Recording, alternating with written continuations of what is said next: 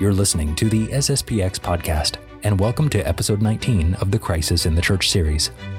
Today, we're going to dive into the Second Vatican Council itself with Father William MacGillivray. This is the first of 3 episodes on the Council. After having reviewed the preparation for the Council in our last 2 episodes, today we will see what happened during the first session in the first year and a half or so of the Council. We'll see how the Neo-Modernists came to the Council absolutely prepared and, in effect, caused the first session to end with nothing accomplished, and how a group of Council Fathers, the Rhine Group, would go back home after the first session and prepare to reshape the course of the rest of the Council. If you'd like to learn more about this series we're doing on the crisis in the church, or go back and revisit our previous 18 episodes, or if you want to support this project, please visit sspxpodcast.com/crisis.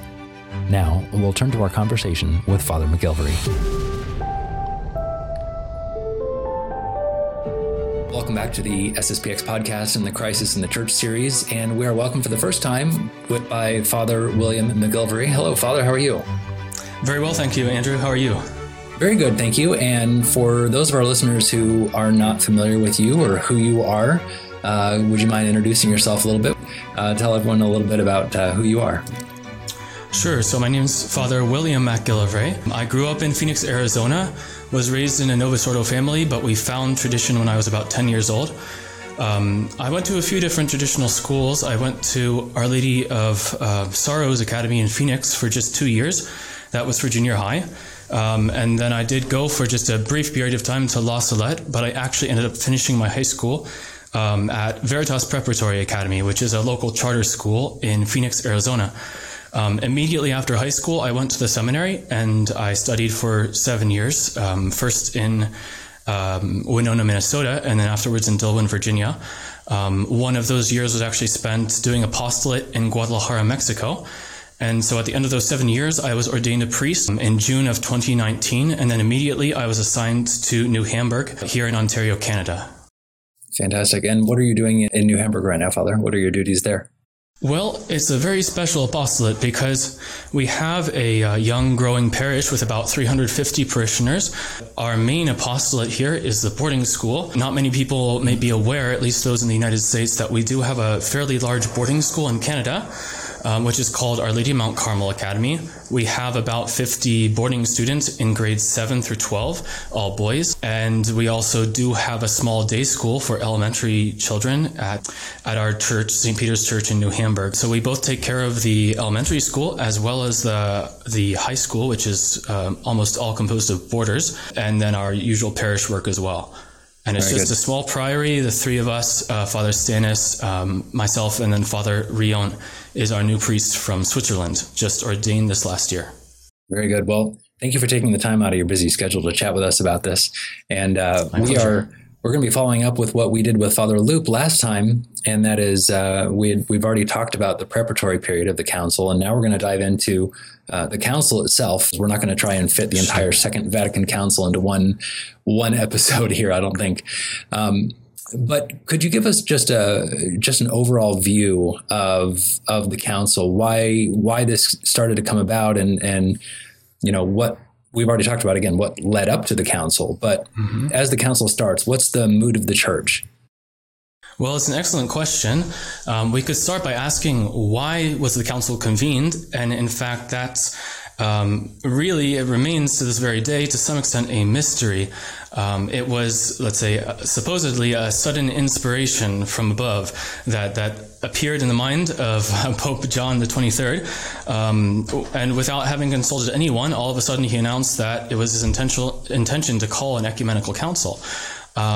The curious thing is that there was no specific heresy or error that he intended to combat by means of a council.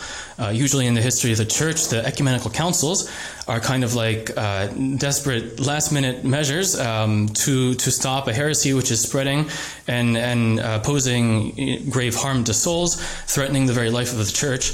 And the ecumenical council is like the last resort. Nothing else has worked, so now we have to call everyone together and define very clearly what is the Catholic teaching on this or that particular issue. What's quite curious with the calling of the council by Pope John the 23rd is that he himself says, we might not agree, but he says there are no major errors that need to be combated in the church today. Everything is fine. Really, the main problem is that the church is out of touch with modern times and is failing to speak to modern man in a way that he understands and identifies with. So it's necessary to have a kind of aggiornamento or updating in the church. In fact, I believe there's an episode where one of his cardinals asked him, Holy Father, what is it that you want to do at this council? And in order to answer him, the Pope didn't say a word. He just went to the window and opened it up, as if to say, the church is stagnant, it's old, and we need to let some fresh air in. Wow. So this is, again, something unique, very much in the history of the church. It's funny. I'm thinking back to, again, the very first episode that we did with Father McFarland and talking about the crisis in the church. And we're used to talking about the crisis in the church, but at this point, there really was no crisis in the church. There was certainly modernism. There was certainly neo-modernism popping up, but there was not really this crisis in the church. There was no reason for this. Sure. I mean, let's say at least that the crisis wasn't evident. You could say that it was there kind of latent, like a spring that's coiled up and waiting to be released. But let's say in the vision of the Pope himself who called the council, there was no crisis. It was something that was not apparent to them. It would only become apparent shortly afterwards when all of the bishops of the world come together and it becomes evident that there are some who are very liberal minded and who want to transform the church in a way which isn't compatible with her apostolic origins. Now, could we talk a little bit, Father, about how a council works? It's very different from, say, National Convention, something like that, where they come, they meet for a few days, and then it's done. Councils are done over a very long period of time, and there's usually multiple sessions. Is that correct? Absolutely. In the case of the Second Vatican Council, there were 4 sessions, each of which took place between the months of September or October to December of each of the 4 years of the council, so 1962, 1963, 64, and 65. And that's fairly standard. The First Vatican Council, for example, only lasted about a year, but that's because it was cut short by the invasion of Rome by the Freemasonic forces. And so that's rather an anomaly, but usually an ecumenical council can last easily a number of years. I believe the Council of Trent, for example, it lasted a number of years before it was interrupted and then reconvened later on. So it's usually something that drags out over a significant period of time because, of course, there are grave issues to be discussed and everyone's opinion needs to be heard. And this was even more so the case with the Second Vatican Council, since by far it had the greatest numbers of representatives or bishops coming throughout from all over the world. At the Second Vatican Council, there were about 2,400 council fathers, which is well over twice the amount that were present at Vatican I, and even that was much larger than any prior council. So as we move through these recent councils in church history, each one is much bigger than the previous one and therefore requires more organization, a more complex administration, and lots of time needs to be given to debating each of the documents before it's proposed as something definitive. Who makes up a council, Father? Is it all the bishops in the world? Are they invited? Is it certain people are chosen? Mm-hmm. Well, it's an excellent question. If it's an ecumenical or worldwide council, in principle, all of the bishops of the world would be invited. Obviously, that's a practical impossibility. It's sufficient that the bishops of the world be represented by some kind of a, let's say, moral majority or let's say a sufficient number so that you can say, morally speaking, the entire world is represented. But what's essential is that, there be a certain representation of the bishops of the world, but joined to the Pope, who's the head of the council and who guarantees its infallibility. Okay. And so these bishops or cardinals or, all the bishops are given some sort of an idea ahead of time. They're given some preparatory documents. Here's what we want you to bring to the table, essentially. Absolutely. Obviously, it would be a mess, really, if all the bishops were invited and then on day one the floor was just opened up and you started asking around, well, what do you want to talk about today? What are we going to define today? It's necessary for there to be what we call preparatory schemata, which means that bishops, cardinals, important clergymen, members of the Curia are selected by the Pope in advance and entrusted with the task of preparing documents which are going to form the basis of discussion at the beginning of the council. And those documents can be taken as they are and accepted. They can be tweaked, amended a little bit, or they can be rejected altogether. I don't know if it was something that ever happened before Vatican II, that the preparatory schemata were altogether rejected. But as we're about to see, as we go over the history of the first session of the council, is that the liberal-leaning bishops from especially Germany, France, Belgium, and the Netherlands are going to form a kind of alliance, which we call the European Alliance or the Rhine Group, and they're going to, let's say, exert pressure on the council, and ultimately their objective at the beginning will be to throw out the preparatory schemata because they are precisely too conservative, too much in line with the Church's doctrinal tradition, and they don't give room for, let's say, what they would call progress in the liberal sense of the term. Sure. That's fascinating already.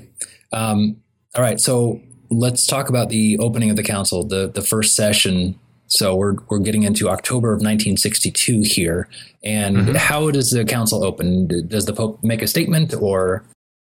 Yes. So Pope John the 23rd gave an opening speech, which is very important to study because it did really set the tone for the council. We've already said that the Pope's motive in calling the council was something new. It was no longer to combat heresy and condemn error, but rather he was hoping for an updating of the church and to somehow make the church more acceptable to the mentality of modern man. At the same time, there were certainly warning signals being given from different parts of the Catholic world, and the Pope in his opening address wanted to kind of address those warnings that were being given from various quarters. We might recall even that back in the time of Pope Pius XI, Pope Pius XI had asked his cardinals, would it be a good idea to call an ecumenical council? And it was Cardinal Bio who told him, no, don't do it, because there are serious divisions in the bishops throughout the world. And there are some who are modernist or liberal-leaning, and they would use an ecumenical council to bring their modernist ideas into the church. It would not be prudent to call one.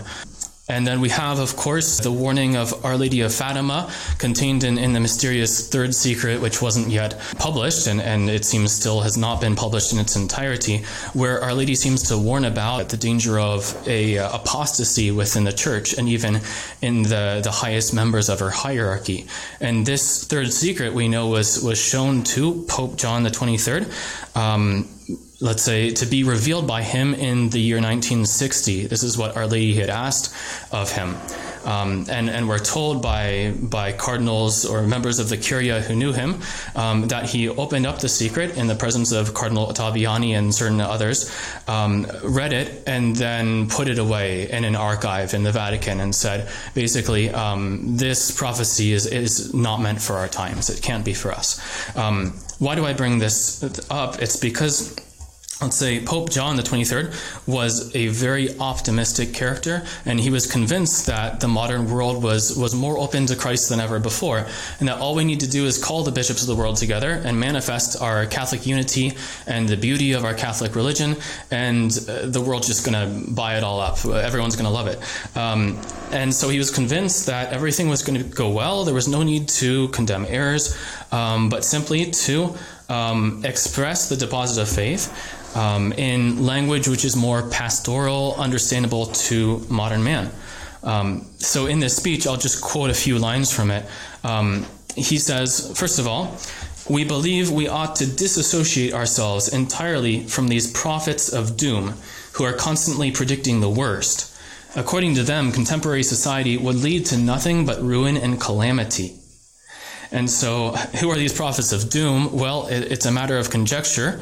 One important conjecture that's been put out there is that he's referring especially to the shepherd children of Fatima and the prophecy of Our Lady contained in the third secret about evils that were about to afflict the church. Of course, that's just speculation, but what's clear is that he is convinced that everything is going to be great. We'll see if that's actually true or not. Sorry, I'm trying to not have my face completely show my horror at that. Again, this is conjecture. But it's very probable that this is what he's referring to, and the fact that he's referring to a Marian apparition as a prophet of doom, almost just saying, not a huge deal. I mean, again, totally putting words in his mouth here, but goodness. Well, it really is a mystery of iniquity how it's possible that the popes would have been able to ignore the request of Our Lady to consecrate Russia to her Immaculate Heart. And even we're talking about some very good popes like Pius XI, Pius XII, who otherwise were excellent. Pius XII, for example, consecrated the world to the Immaculate Heart of Mary, but omitted the mention of Russia. Right. So even before Pope John the 23rd, you have this unfortunate phenomenon where the popes, they to a greater or lesser extent pay homage to Our Lady of Fatima and promote the cult of Fatima, but they aren't very obedient in complying with Our Lady's request. Right. And if that was the case with great popes like Pius XII, what are you going to expect with one like John the 23rd, who as we're going to see, is some kind of a moderate liberal? Right. Certainly not as liberal as many of the Council Fathers at the time, but he was a kind of pope who always wanted to find the middle ground between opposing factions, and so he kind of toe the line between modernism and the Church's traditional teaching. Right. He was at the very least open to these ideas. For sure. Right. For sure. Oh, I'm sorry, I interrupted you, Father. Go ahead with the rest of the opening statement there. So anyways, point number one is that Pope John the 23rd is saying we want to have nothing to do with these prophets of doom. Humanity is, in fact, progressing towards bigger and better things. As he said, humanity appears to enter a new order of things. What exactly this new order is, hard to say, but he's convinced that it's something very positive. The second point in his speech is that, well, the objective of this council is to present, let's say, the sure and unchangeable doctrine of the Church, but according to the methods demanded by modern day thought. And Pope John makes this distinction, a very dubious distinction, that the deposit of faith, and I'm quoting him literally, the deposit of faith is one thing, but the way it is presented is something quite different. In our teachings, we must have recourse to a style of presentation that is especially pastoral. So two things there. One, we're saying that we can change the way that we present the faith, and that's okay because the deposit of faith remains the same. It sounds nice in theory, but in practice, once you start presenting the faith in a radically different way, that's going to lead to differences in belief. But moving on beyond that, he also uses the word pastoral, which is going to be like a buzzword in the council. And everyone is going to be using this word pastoral. What does it actually mean? It's never defined, of course. But it's going to be a tool for introducing especially very dangerous ambiguities into the council on the pretext that, we're not speaking to theologians here or using the terminology of scholastic theology. Rather, we want to make what we're going to say presentable to modern man, and so we have to use this kind of ambiguous pastoral language. Quickly, just to slip in the third and last point that's worth mentioning here, and it has reference to the first two. Because everything is great in the world and in the church at large, there's no need to issue condemnations of error. And also, because we wish to be pastoral and our focus is not to define the truth, there's no need for definitions or, on the other hand, condemnations. So Pope John says, rather than condemning, the Church better responds to the needs of our age by emphasizing the wealth of her doctrine. So basically, there's no need to be so severe with everything in this council because there's nothing bad happening. Again, I'm overly simplifying things. Sure. There's nothing bad happening, so we don't need to be super severe about things. We can just be pastoral and talk about God's mercy and love, which exists, but we don't need to focus on judgment or condemnation. Exactly. Okay. So this kind of sets the tone then for, I mean, we're looking way ahead now, but this kind of sets the tone not only for the council, Father, but, and correct me if I'm wrong, but it seems to set the tone then for the entire Catholic Church for the rest of the 50 years, 60 years since then. Well, sure, of course. The emphasis is always going to be on those, especially those aspects of our religion that man might find comforting or consoling. We'll talk a lot about God's goodness, his mercy, his love, but we're going to silence all things which can be in some sense negative or make us uncomfortable. God's justice, the evils of heresy and schism, and let's say judgment, death, hell, purgatory, anything which would cause discomfort, especially to modern man, and make religion seem like something burdensome or odious to him. Those things we're going to, let's say, overlook or omit to mention out of this spirit of being pastoral. Right. But obviously not pastoral in the true sense of the word. Right. That makes sense. So these are the opening statements that Pope John the 23rd gives. And then as we get into the council, we will see some of the, I guess, intrigue starting to happen. Is that the right word I guess I could use? Yes, exactly. I mean, it's true that always throughout the history of the church, her councils have been subject to maneuvers or intrigues of one sort or another. Let's say that's just an inevitable aspect of the humanity of the church, the fact that the leaders of the church are men. And so, of course, it's natural that there will be certain differences in opinion, and people are going to form in organizations around their own set of opinions. For example, in the First Vatican Council, you had groups that were in favor of the definition of papal infallibility and others that were not. And sometimes, let's say, the division is a very deep one. Sometimes it's not so much on a matter of doctrine as on a matter of prudence. Like with the First Vatican Council, the question wasn't really, is the Pope infallible, but rather, is it opportune here and now to define that he's infallible? The problem with these let's say, divisions and then these maneuverings in the council is that one of the groups, and the one that's most powerful and influential and successful in its maneuverings, is trying to not merely advance a certain prudential position, like we should or should not define this thing at this exact moment, but rather it's trying to subvert the council, subvert Catholic doctrine, and introduce new ideas that are born of the French Revolution and don't belong to the teaching of the Catholic Church. And we're going to see in the first few sessions of the council how this group, which in itself is relatively small, only comprising about 10% of the council fathers, it's going to successfully take control of the direction in which the council goes, thanks in part to its own superior organization. We were saying earlier that the council came as a surprise to the Catholic world, and most of the bishops who came to the council really had no idea what this was all about or what they should expect.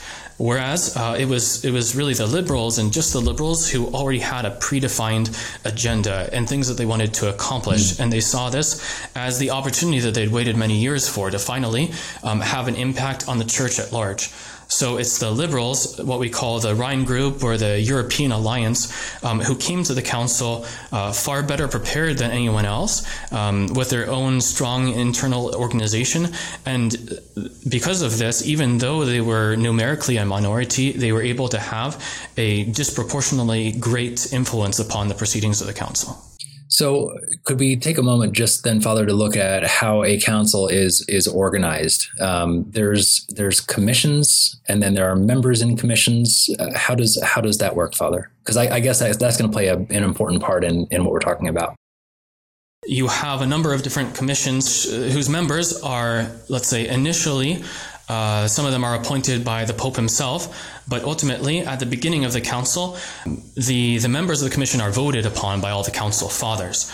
And so, let's say the Pope had already set up the preparatory commission to write the drafts of the council documents. But once the council actually started, the first thing that needed to be done was for the council fathers to approve of the list of council fathers who would form these commissions. And each commission was responsible for producing a council document that would then be debated upon by the council fathers and finally submitted to a vote to be rejected or approved. The first thing that the council fathers had to do was to decide who would be the members of these commissions, because obviously they would be the most influential persons in the council. They would be the ones writing the texts.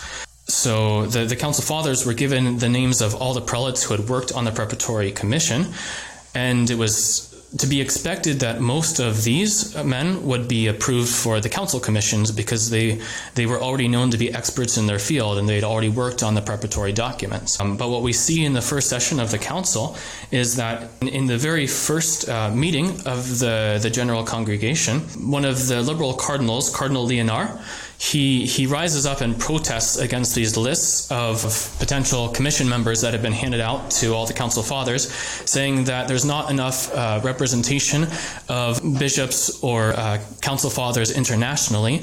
Most of these men are members of the Roman Curia, and there's not a sufficiently broad representation of the bishops of the world. That was, let's say, his pretext for saying what we need to do is to scrap these lists and give all the council fathers time to draw up their own lists of who they think should be on these commissions, kind of starting from scratch. And in fact, all the council fathers are going to propose lists based upon their own nationality. Each nation is going to collaborate in preparing its own list. And I'm looking at some of the notes that you had passed me before we started talking about this, Father. And, you know, it's interesting at the top of the podcast, Our Lady of Fatima comes up very prominently. And I'm looking at the date that this vote happened and where this protest happened by Cardinal Leonard. And it's October 13th. So, I mean, maybe I'm just reading into things, Father. I don't know. But that seems like something, maybe. Yes, well, this is certainly the beginning of the end. Whatever good may have been accomplished by the council, it was really overturned or kind of nipped in the bud here, because what's about to happen is the preparatory commissions, which had been staffed by generally very sound, good theologians, they're about to be disbanded, and all of these liberals are going to be placed on the council's commissions. And because they have also the Pope's sympathy, that's an important thing, is that the Pope was good friends with certain of these members of the Rhine Group, such as Cardinal Swenens, for example, who had just been created a cardinal by Pope John the 23rd. There was these personal friendships that were already formed, and so the Pope was very sympathetic to their requests, and he ended up approving 88 of the 109 candidates that they proposed. So in other words, they got almost everything that they wanted, and these 88 candidates formed more than 30% of the total number of council fathers on the commission. So they were able to achieve a disproportionately great representation in the drafting of the schemata, because again, the Rhine Group, they only numerically constituted about 10% of the council, but their members constituted more than 30% of the conciliar commissions. Wow. So this is a big victory for the liberal wing, for the Rhine Group already, just Absolutely. In the opening days of the council. All right. So as then the first session of the council continues, what do we see happen? Are there things that were discussed or things that were passed? Sure. So let's say the first objective of the Rhine Group was to get their own members on the conciliar commissions. Their next objective was to block the preparatory schemata, which they didn't like because these documents were far too traditional and conservative. And so how did they do that? Well, their tactic was to postpone discussion of these schemata, except for the one which they found to be more or less acceptable, which was the one on the liturgy, which was, let's say, the liturgical commission was the one preparatory commission that did have a number of liberal members on it, including very significantly Father Bonini, or perhaps he was Monsignor at the time. I'd have to check. Anyways, Bonini, he was the architect of the liturgical reforms of 1955, so the Holy Week reforms, as well as the 1962 reforms. And he was eventually going to be the architect of the new Mass. And years later, it would be discovered that, in fact, he was a Freemason. His name would be published in the list of Italian Freemasons, and this would result in him being expelled from his official positions that he held at the Vatican. But anyways, at the time, he was an undercover Freemason, and he was the secretary of the liturgical commission. And so of all the preparatory schemata, this one on the liturgy was the one that was the most acceptable to the liberals. And so their tactic was, well, let's talk about this one first because it's already got a lot that we like and that we can work with. And we're just going to postpone for now discussion of the other documents, which will ultimately result in them being ignored or overturned. Wow. So basically, the first session of the council ends with not a lot happening. It kind of ends with, I don't want to say a whimper, but nothing is really happening in this first session. In fact, that's absolutely right. So not a single document is approved by the end of the first session. All that's been done is to change the members of the commissions and to begin discussion of the document on the liturgy. But that's it. And for the Liberal Party, that was a great victory because they obtained their two objectives. One was to get their own men on the commissions, and the second objective was to eventually reject altogether the preparatory schemata. But in order to do that, they had to kind of use an indirect approach, just simply delaying discussion of these things and focusing on the one document which was acceptable to them. So the council is on pause until the next session then, which would be in 1963. But before that happens, I'm sure there's still discussion. There's still things happening. Various bishops are going home. And were there meetings, informal or formally, among some of these council fathers about what would be happening and taking place? Absolutely, especially the German-speaking bishops. So they were the most active in planning for the next session of the council, and they held two major meetings between the first and second sessions to produce alternative schemas, so that when they come back for the next session, they can say, you know what, over the course of the year, while we were waiting for the second session, we've elaborated these alternative schemas, which are in fact much more in line with Pope John the 23rd had asked for at the beginning of the council. They're more, let's say, open to the ways of thought of modern man. And so why don't we vote on, let's say, substituting these for the original documents prepared by the preparatory commission? Are they taking the schemas that were already existing and then just reforming them, or are they completely saying, let's do something new, something totally different that wasn't even discussed in the preparatory schemas? These documents that the German-speaking bishops prepared for the beginning of the second session, they were written, for the most part, by Father Rahner, who's one of the leading liberal theologians. In fact, he's really, let's say, the most influential of all the theologians in the Second Vatican Council.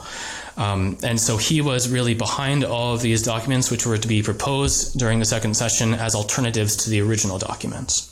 And this is the same Father Rahner that we were talking about with Father Bormeau just a couple episodes ago when talking about De Lubac and the New Theology. So this is the same Father Rahner who's This now... is the same Father Karl Rahner, exactly.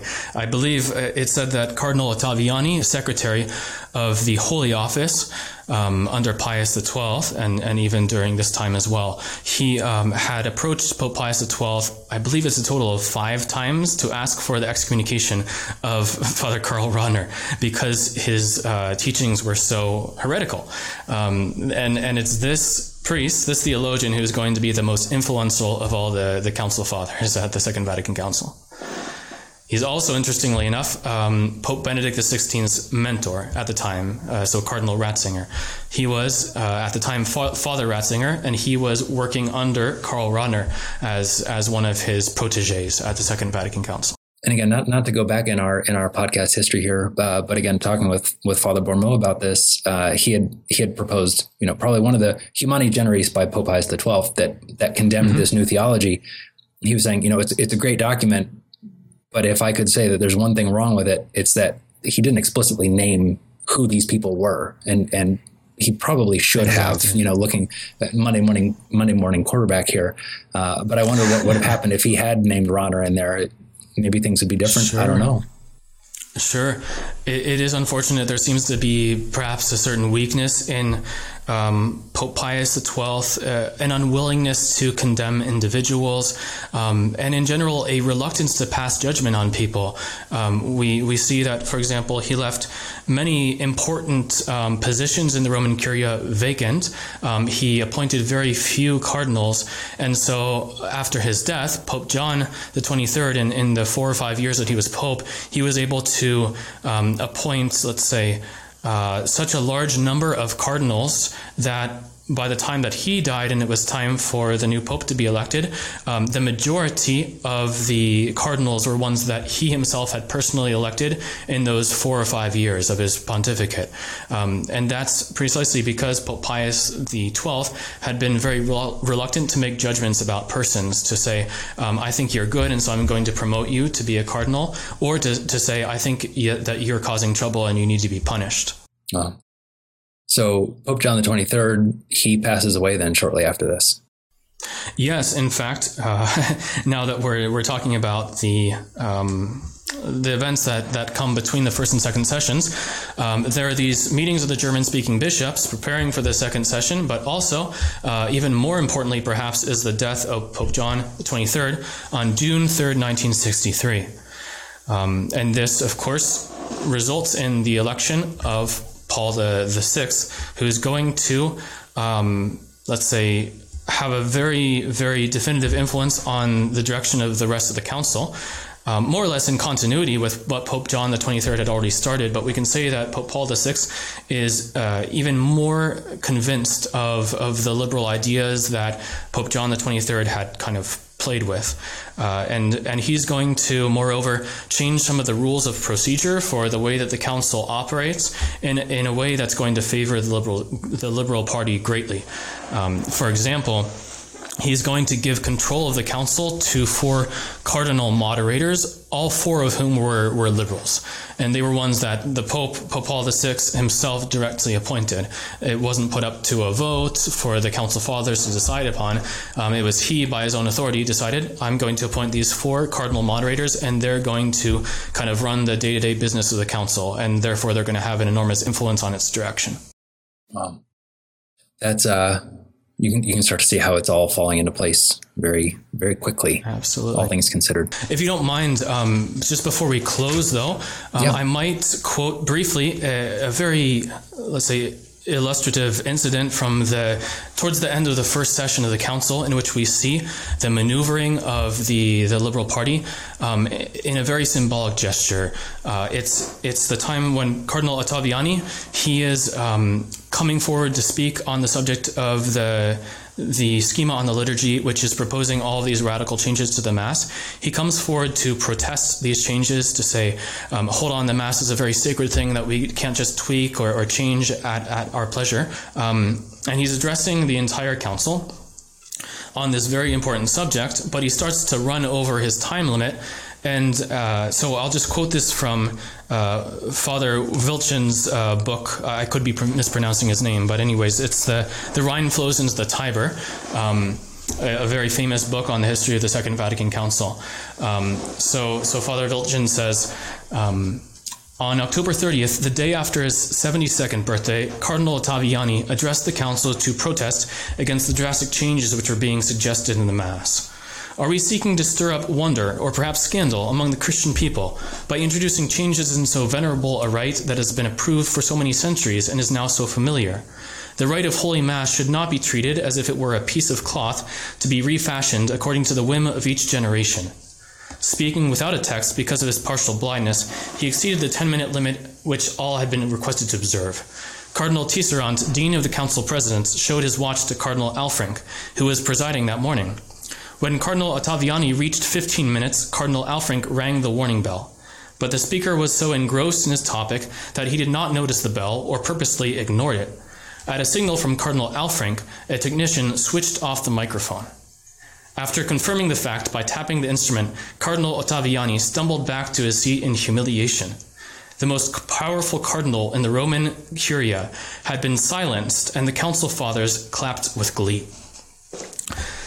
So it's a very sinister moment in which the most important of the cardinals and the one who's the secretary of the Holy Office is silenced in the middle of his address to the council. It's very humiliating for him.